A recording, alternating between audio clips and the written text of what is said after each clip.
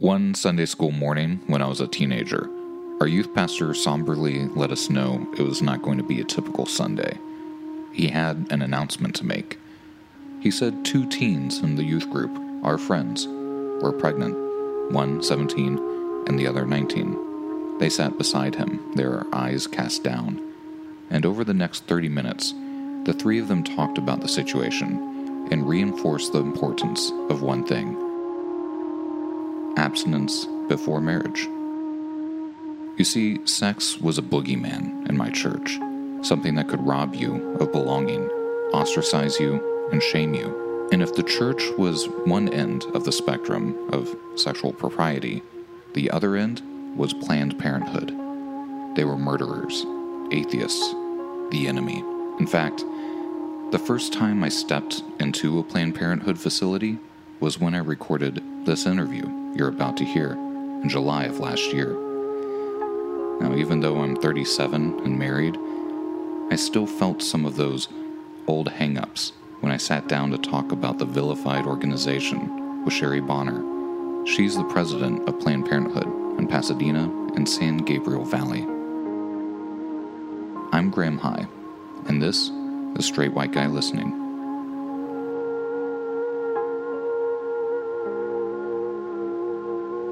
My name is Sheri Bonner, and I'm the president and CEO of Planned Parenthood Pasadena and San Gabriel Valley. And I've been doing this work here for 15 years. And prior to that, I worked for 15 years at a Planned Parenthood affiliate in San Diego. So how did you start in Planned Parenthood? What brought you to this organization? You know, it's so interesting because as we talk about storytelling being really important for people to understand, you know, this mission or why people are engaged or why it's important, when I think about it and talk to groups, I feel like I have many stories for how I ended up here. But the logistical story is that I was a human resources professional, and I had always been interested in Planned Parenthood and saw the ad in the newspaper. I believe it was a newspaper at that time, and applied and was hired. So that's sort of the logistical way that I ended up in that seat. But the reason why I decided to apply and work for Planned Parenthood, I think really goes back to my mom. And she felt like women having their own bodily autonomy was really critical to women having their own lives and a good quality of life. And my mom was very influential. And so I had actually done some clinic escort work, and that's making sure that women can get into a health center safely. Mm-hmm. There was a time here in California when Operation Rescue was big, and they were sort of chaining themselves across driveways and keeping women from being able to get into health centers, and I thought I would be helpful. And so that's how I sort of got interested. I've used Planned Parenthood services. I've had an abortion at Planned Parenthood. So I was very familiar with why Planned Parenthood is important and how I could be in a place where I wasn't judged. I guess I would say having a sort of a professional background with skills in human resources and organizational development, and marrying that with what was my passion, women's rights, really. That's how I ended up at Planned Parenthood. Throughout the time you've been with Planned Parenthood, how have you seen things change? In some aspects, have they gotten better, or some aspects are they getting worse? Because you have the scope of what you've been doing. The 30 years and then volunteering before that. I think it's a mixed bag. I would say that what's happening right now is the scariest it's ever been in terms of Roe v. Wade and women continuing to have access to reproductive health care. Having said that, it's been a very slippery slope going back for probably about 15 years, where access is being chipped away in a variety of ways, whether it's the kinds of restrictions that are put in health centers so that makes it difficult to build a health center with the regulations, to the requirement that doctors have admitting privileges in hospitals, all kinds of ways that the people who are anti-choice have been able to chip away at access. I think you probably know that there have been waiting periods for a woman who comes into a health center, or a person who's pregnant comes into a health center and has made the decision to have an abortion and then has to wait. Right. We're seeing 72 hours now in terms of waiting. So we've seen women being required to look at ultrasounds with a script that a doctor is required to say word for word. All kinds of barriers between a woman or a person who's pregnant and their care that are all part of sort of this broader strategy to keep women from accessing abortion services and really reproductive health care. I mean, it's that broad now. So your question was, how have I seen it change? I certainly have seen more restrictions, more barriers. We've seen a coordinated attack across the country. These are, when there's a restriction that's put into place or a law that's passed, there are copycat laws and restrictions in other states. So we know that it's a coordinated attack and, intentional to be stripping women of their reproductive health care and their reproductive rights. It's pretty evident now.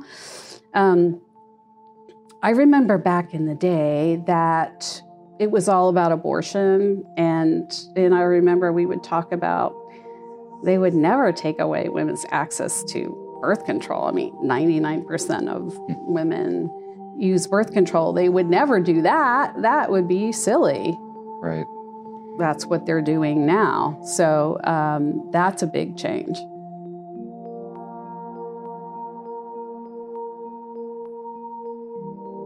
What do you do here at Planned Parenthood? Like, what is a day in, day out, and all the needs that you meet? Because a lot of guys like myself, we haven't had to come to a Planned Parenthood clinic, whether or not we've been involved with a woman who has. Well, you should, because we do an awful lot of STD, or as we call it, STI testing. Mm-hmm. So we see a lot of men who come in for that. I think 14% of our patient population are men. Right. So, when you think in terms of what Planned Parenthood's role is in the provision of health care or public health, certainly, visits for a well woman or well person exam, that's a big part of what we do and who we are. We do Pap smears, and then we do follow-ups for Pap smears, where we have sophisticated sort of diagnostic equipment that if we determine that there's something abnormal in a Pap smear, which happens, not infrequently, we are able to look at it more closely, determine what it is, and we can even do some treatment. So we do that here at Planned Parenthood. So that's cancer screenings, and that's a vital part of who we are and what we do. And to that end, we also do testicular exams for men. We do breast exams. And we also have a mammography clinic that we do once a month. And it's for, most of the patients that we see, the people who come in, are people who are, have low income and can't afford to pay. And so it's one of the things you might skip if you don't have a lot of money is getting a mammography. Well, we do that for women and as a baseline. And so they've had their first mammogram here at Planned Parenthood. Really critical cancer screening work that we do. We do every type of birth control, including long-acting reversible birth control, which is something like an IUD or an implant in the arm. And these can last up to 10 years. So a way that a person can not have to think about taking a pill every day. And different birth control methods work better for different people. Right. And since Planned Parenthood is all about choice, we want to make sure that people have the one that fits them. So whereas other, physician's office may not be able to stock every kind of birth control, you better believe we do. We also have recently started to expand our work around HIV prevention. And we've always done testing for HIV along with the other STDs. But now what we're doing is providing a preventive course of treatment for people. There's something called PrEP, which is an acronym for pre-exposure prophylaxis, and that's something that someone can take every day, a pill they take every day, just like you might take a birth control pill. Mm-hmm. But this can prevent you from getting the HIV virus. Did you know that that's out there? I had no idea, yeah. It's more than 90% effective. Wow. So for people who, whatever their life circumstance is, and they're concerned that they could contract the virus, they can take this PrEP pill every day. We also have something called PEP, which is post-exposure prophylaxis. And this is for someone who has unprotected sex, or in the case of sexual assault. We've been trying to get into emergency rooms and sexual assault response team. Part of their vernacular is to ensure that women can have the morning after pill, or emergency contraception, as we call it, or Plan B. Mm-hmm. That's available in the emergency room after an exam. And now they can come here and we can give them the PEP for not getting the HIV virus. Right. So, wow. These are life-changing kinds of, treatment and services that we offer to people who come in to us at Planned Parenthood. Yeah, that's that's a lot that you're providing to a community. And that's not all. And that's not all. There's more. Well, I guess before we go down the entire road of all the services you do, it's obvious that there's this need that you're seeing, that you're trying to fill, or you are filling, yeah, that isn't being met elsewhere. Right. So I guess you said you have some lower income people that come here. You have basically people that are sexually active coming to you, people that aren't able to fulfill their medical health needs elsewhere coming to you. So I guess my question is, what is Planned Parenthood's role in the community? Mm-hmm. You provide these services, but how do you interact with the world around you? Well, so I think we've been talking a little bit about what we do in the health centers, and we have two other parts of our mission that bring people into the health centers. One is our education program. So we have community education that we do in schools, community groups, with parents, with teachers. We also have a peer advocate program here that is for young people in high school. And they not only get an education in sex ed, but they also then learn how to become organizers, how to be leaders in their communities around topics that where they can make a difference. Like I think the most recent one of the ones I remember they did was at the Pasadena Unified School District to ensure that on the website there, that if someone felt like they may be being sexually harassed in their school, that they knew how to report it. Mm-hmm. And so that involved our young people going in front of the school board and speaking to the school board. So they learn how to present and make a case.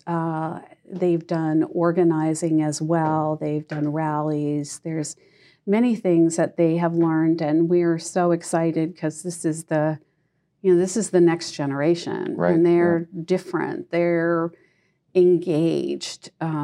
They don't know the same kinds of, racial disparities and conflicts. People who are gender nonconforming or bisexual or, gay. Mm-hmm. And those are people they go to school with every day. Right. So they're just, we're so excited. It's a very large swath of people, these people who are sort of late teens, mid to late teens, almost as big as the baby boomers in terms of population. Mm-hmm. And we want to engage them more, and then they engage their peers more. And we think this is part of the answer and solution to what's been happening lately, which is, I think hate has sort of filled the headlines. And these young people, that's not what they're about.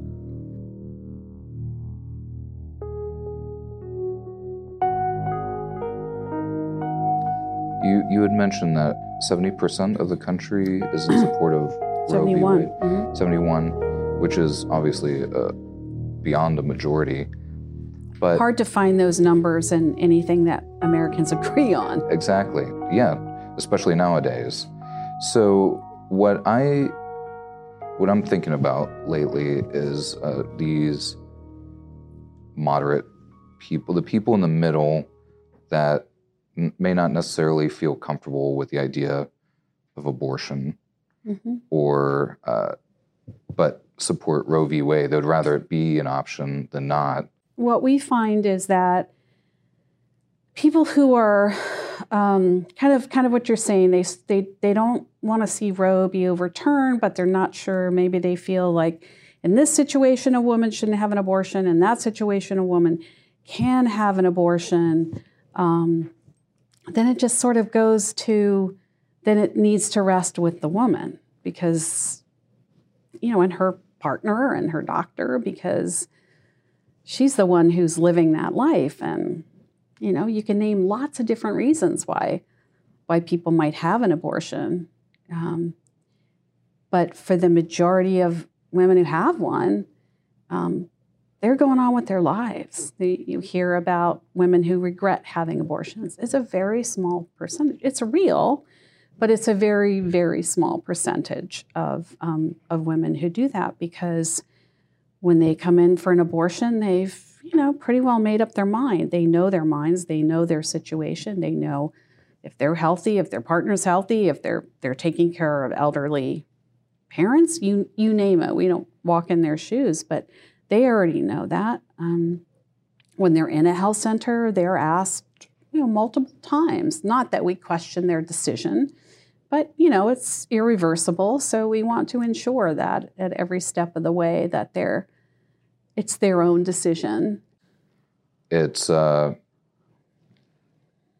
starting to become apparent to me how organized the anti-choice pro-life movement is, and of course with these Supreme Court justices that just came in Trump's term. My question with that in mind is, what is Planned Parenthood in that position? Obviously you're on the front lines. Right. So what are you guys doing to combat these laws, and how can people advocate with you? Yeah. I mean, certainly, the first thing we're doing is filing lawsuits. And we file, injunctions sort of right away so that they don't go into effect. And then, certainly a strategy of delaying the bad things that's our middle name. So I think that's certainly a big part of what we do. But we also rally people, when we do that in many different ways, on social media, in the media, on television, rallies that we hold. We try to ensure that people are informed and that they are engaged and that they know what's at stake. We were kind of worried that this day would come, and now we have to ready for it. We have to be there so that we have a network where women can, call a number and figure out where is the nearest place for them to get services. One of the things that's newer is something that's called medication abortion. And while you probably know about going into a health center and having an abortion, there's also medication that a woman or someone who can get pregnant can take. And it's a series of 2 pills. And that's something that, some of affiliates are starting to do in a telehealth fashion where they can see the doctor through Skype and have the pill dispensed in the woman's, right now it's rural areas, which people have a hard time accessing healthcare in rural areas. Mm-hmm. So we're, trying to work on that strategy. And in fact, most women now are choosing to have a medication abortion. They can, take a pill here with us and then go home and be with their loved ones. And a lot of women are preferring that now to having an abortion in a clinical setting. Both are, just extraordinarily safe. Obviously, being pregnant is much less safe than having an abortion, which is something that you don't hear a lot about when people are talking about being anti-abortion or making sure women don't have abortions. It's also not the safest thing to be pregnant and certainly to birth a child. That conversation is not happening. We're not hearing those people who care about women and the safety of women and abortion talking about the safety of women in pregnancy.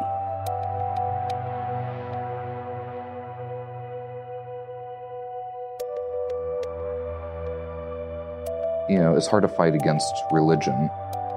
How do religious people handle, something that like abortion, that something is metaphysical in a way? How do you hang with that? I mean, most people who have abortions have some kind of faith. That's just when you look at the statistics in terms of how many people in the country have some kind of religious beliefs or, whatever their practices might be, they're going to be the people coming into the health center. So we have people who, are getting right with their God and making that decision. And I think for many people, it's a matter of they believe that God wants what's best for them in their life, and then they know what's best for them. So they feel that support, or they pray, or we have a lot of people who pray while they're in our health centers. Mm-hmm. Yeah, it's part of it. I think it's important to know that Planned Parenthood was started by clergy who they saw women in these impossible situations, whether they had way too many children or were sick or you name it. And they wanted to help women access abortion services. And so there was a network of clergy that really started that in this country for move towards safe legal abortion.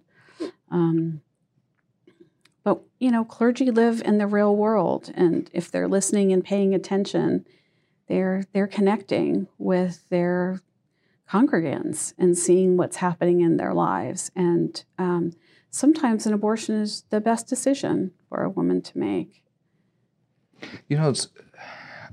I think that's the real world, as you say. I think that's kind of what I'm hearing with all the services you provide. Yeah, that's a good way.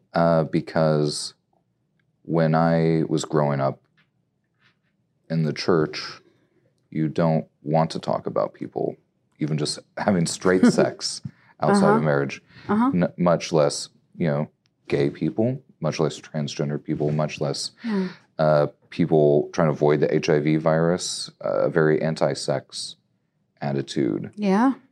So then if you have that attitude, there's this whole world of people that you're not going to even interact with.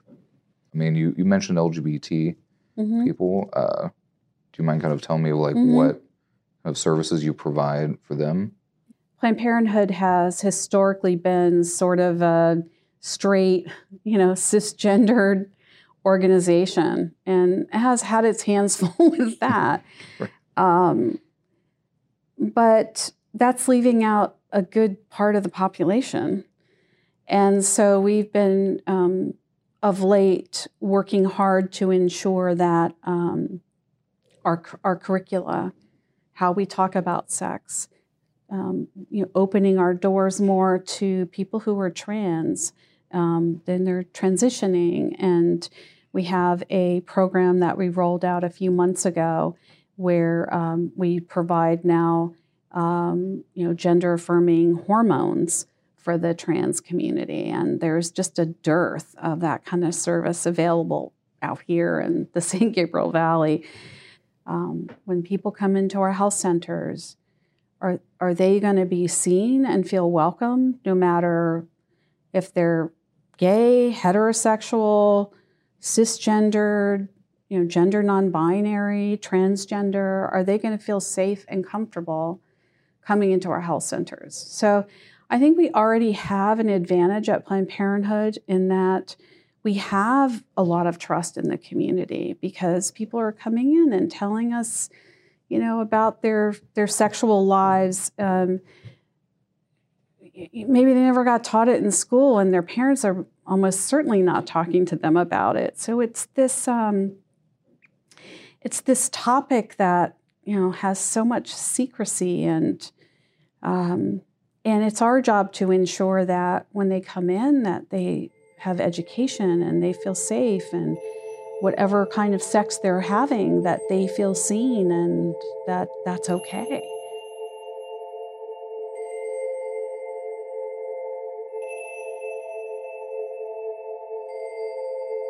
When I think about, you asked like our role in the community, that's how I see us. I see us as an open door to come in and be seen for one's health needs.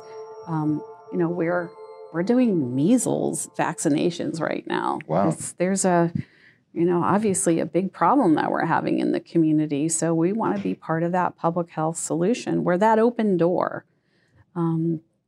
Most of our patients, we're their only healthcare provider. Maybe they go to urgent care or the emergency room for other kinds of care, but we're their doctor. Mm-hmm. So it's important that we are doing the kinds of things we do, which are a variety of screenings. We do diabetes checks, we do BMI, we do a lot of things that, knowing that people who are coming in to see us, that we're an important stop in their healthcare, and then we can refer them places where they can get their blood pressure checked if it's high when we take a reading, and they need to get on blood pressure medication. They need to get on some kind of diabetes medication. We're here doing those kinds of screenings and checks. And soon we'll be adding screenings for behavioral health to see if someone has depression or anxiety or substance abuse. Again, this like open door in the community for the needs that we see in our communities. And we know that because we have connections in a variety of groups that we have people who attend hospital, benefits committees so that we know what's, that mental health right now is a big deal. So people come to you with a need and you try to find a way to meet that need. Yeah, that's right. I don't think I quite understand the organizational nature of it because you guys serve the Pasadena, San Gabriel Valley area here in the Los Angeles area. Right. How do you guys fit in, and do you share knowledge like this across all Planned Parenthoods? That's a great question. We are part of a membership of Planned Parenthoods. There's more than 50 across the country. And we sort of have the country carved out to say if there are needs in this community, then we're going to fit and fill those needs. And we share a lot of information. In California, we've been more fortunate because this is a very astute state and understands that, for every dollar that you put into family planning, you save, 5 times that in your state. And we are seen here as part of the fabric of the healthcare community. And certainly our open door approach and the fact that we have 100 health centers up and down the state. There are not many providers that have that where people have that kind of access. So this governor has been, Governor Newsom has been very supportive of what he sees are problems in this country with early education and, ensuring that babies, have the best care and have the best early start in their lives. And we're part of that in helping women plan, ensuring that pregnant women don't get syphilis and pass that on to their fetus, their baby, which has horrible outcomes for babies. So we're part of that solution, helping women who are want to become pregnant and giving them that sort of bridge from a pregnancy test, and before that, talking with them about what is your life plan for reproductive health care. Are you planning to get pregnant in the next year or 6 months or 2 years? Let's help you start to think through how you can have, the best preparation for a pregnancy. And then let's make sure you have, if you are low income, that you have Medi-Cal to, have that for your pregnancy so it's as healthy as it can possibly be. And I think it's important when we think about distance that people have to travel, and if you don't have a Planned Parenthood near you, how challenging that is to get there. But we also think about being here in LA County. Our affiliate is here. We tend to be more the eastern part of the county, but we share it with another Planned Parenthood. And a lot of the problems in LA County are kind of intractable. I mean, we have a very high rate of poverty, income inequality, homelessness. We see a lot of people. We see more than 60,000 patient visits a year in our 4 health centers. That's a lot of people coming through. And we are expanding to add 2 more, and we're going to be moving one of our health centers so that we have more room so we can see more people. So we're excited about a way that we can expand our mission, as well as just know that we can be there for people. What does the future look like? Even in an idealized way, I guess. We could dream big if we wanted to, but.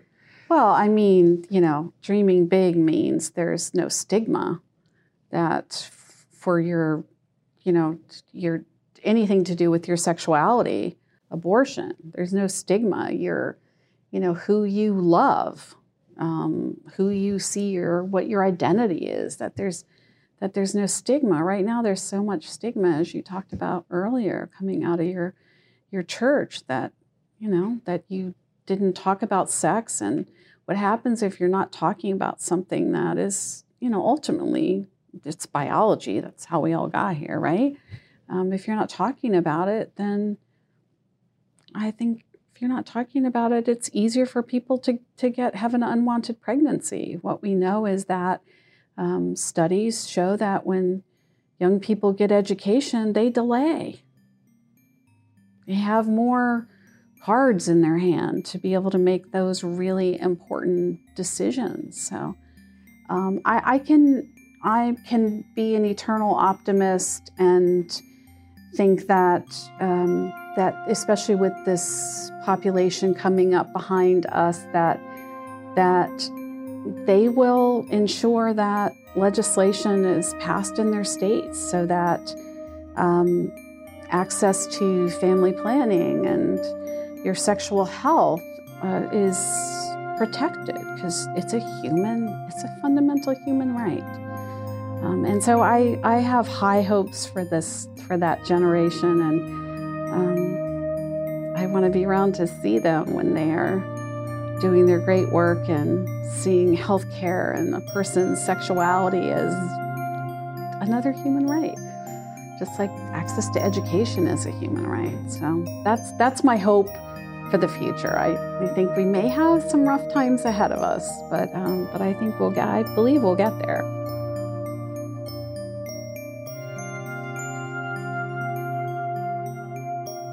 If you'd like to learn more about Planned Parenthood and the services they provide, visit plannedparenthood.org. For other episodes of Straight White Guy Listening, please visit straightwhiteguy.listening.com or follow us at SWG Listening on Facebook, Instagram, and Twitter. And remember to subscribe, like, and review while you're there. Straight White Guy Listening is created and produced by Graham Hyde and Rebecca Brighthot. Special thanks to Sheri Bonner, Christian Port, and Don Moore with Planned Parenthood in Pasadena and San Gabriel Valley. All music in this episode was written by Daniel Birch from the Free Music Archive. Thanks for listening.